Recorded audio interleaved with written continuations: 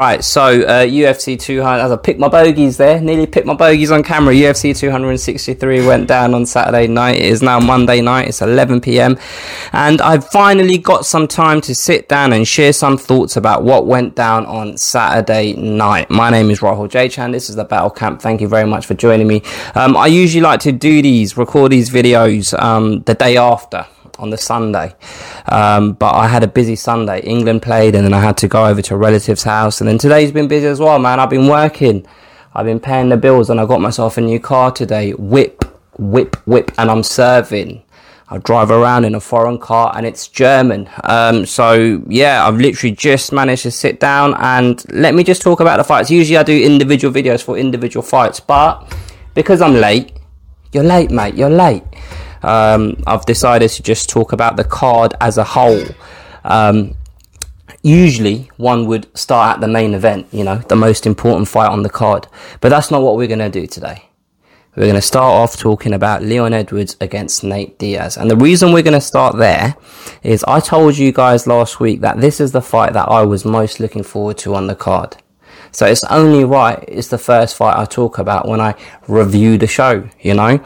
So look, I predicted that Leon Edwards was going to win, and I said prior to the fight that when I think about this fight, I find it difficult to find a route to victory for Nate Diaz when I consider what Nate Diaz is good at, and I matched it up against Leon Edwards and vice versa. So the fight itself played out pretty much as I anticipated, and that doesn't make me some sort of MMA guru, because I'm pretty sure a lot of you guys saw the fight going the way it did prior to the fight taking place, right? But one thing that I suppose one thing that I will kind of say about the fight is Nate Diaz's demeanor leading up to the fight. He's laid back, right, because he smokes a lot of weed. But the way he was carrying himself prior to the fight, in the pre-fight press conference, some of the kind of media calls that he did that I watched on YouTube and things of that nature. And this isn't me using hindsight and having 20/20 vision, just in the lead up to the fight. I felt like I saw a different Nate Diaz, and I felt like I felt like I saw a man that didn't have a lot to lose in this fight, and a man that knew the odds were stacked against him. And the way he performed in the octagon, I feel like it reflected that mindset. And the reason I say this is I feel like Nate Diaz, obviously he tried. He tried to win. Obviously he tried to inflict damage on Leon Edwards. But I feel like he very quickly reaffirmed in his own mind the dangers of trying to close the distance with Leon Edwards. Because every time he tried to do that, Leon Edwards was throwing out those calf kicks. And when Nate Diaz did manage to come in beyond those calf kicks, Leon Edwards was connecting with powerful shots. And then when he managed to come in close and they got into a grappling or a clinch kind of exchange, Leon Edwards was the dominant one in that phase of the fight as well. And then we started to see the kind of mind games that the Diaz brothers are good at. And, you know, on a number of occasions, Nate Diaz kind of turned his back, turned around, got into I don't even know how to describe the position he was in, but it wasn't a fighting stance. And he was trying to tease a reaction out of Leon Edwards. And that reaction never came.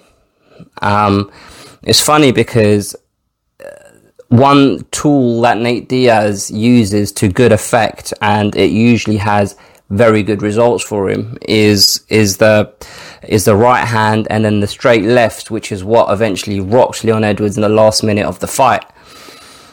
And Nate Diaz, I think very early on in the fight, lost hope. It's a strong way of saying things by saying he lost hope, but he realized it's going to be very difficult to land that combination or a strike in that manner. And Leon Edwards pretty much just dictated that fight from start to the 4th minute of the 5th round.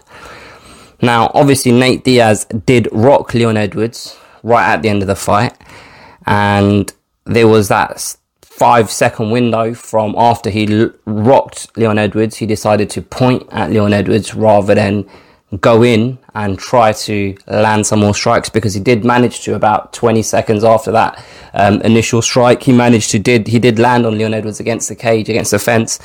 Who knows? He may have got the finish if he didn't point. But you have to also take into account, even though Nate Diaz is a man that has, this legendary gas tank, he probably was tired, because it wasn't just the fact that he'd been fighting for 24 minutes. He'd also been effectively getting beaten up for 24 minutes. The outcome of the fight itself, before I talk about the outcome, Leon Edwards, he basically put in a punch-perfect performance. And I find his performance very similar to Israel Adesanya's, because they both did what they needed to do without having to put themselves in any danger or do anything overly risky to get the upper hand against their opponent, right? So Leon Edwards put in a punch-perfect performance, and I've been seeing this narrative of, how unlucky is Leon Edwards, and, right at the, it was such a good fight for him, and then right at the end, Nate Diaz does that, and it makes Leon Edwards look bad, and this, that, and the other. Like, these guys, they're not fucking in there tickling each other's bums, like, they're fighting. You're gonna get hit eventually, and sometimes it hurts. But the way Leon Edwards weathered that storm, you can't fault him, innit? Like, that was one round. Like, it was so clear that fight. Like, the first 4 rounds, Leon Edwards won. And the final round, Nate Diaz won. I feel like that Leon Edwards got hit by Nate Diaz at the end of the fight because I put it down to more of a lapse of concentration. I put it down to him probably knowing, all right, I've got a minute left. So now he's kind of thinking, all right, all I've got to do is not get hit. And I'm talking on his behalf like I know exactly what's going through his head, but this is just my opinion, right? He probably just thought, all right, well, let's just wind down. And he maybe didn't have that instinct in his mind to attack or to, I don't know what the right way of saying this is. A lapse of concentration is the right way of saying it, which was the initial phrase that I used, but that's what I feel it was. Now, you can have a lapse of concentration, whether it's, the last minute of the fight like this or the first minute of a fight. But the way Leon Edwards fought for 24 minutes, I feel like he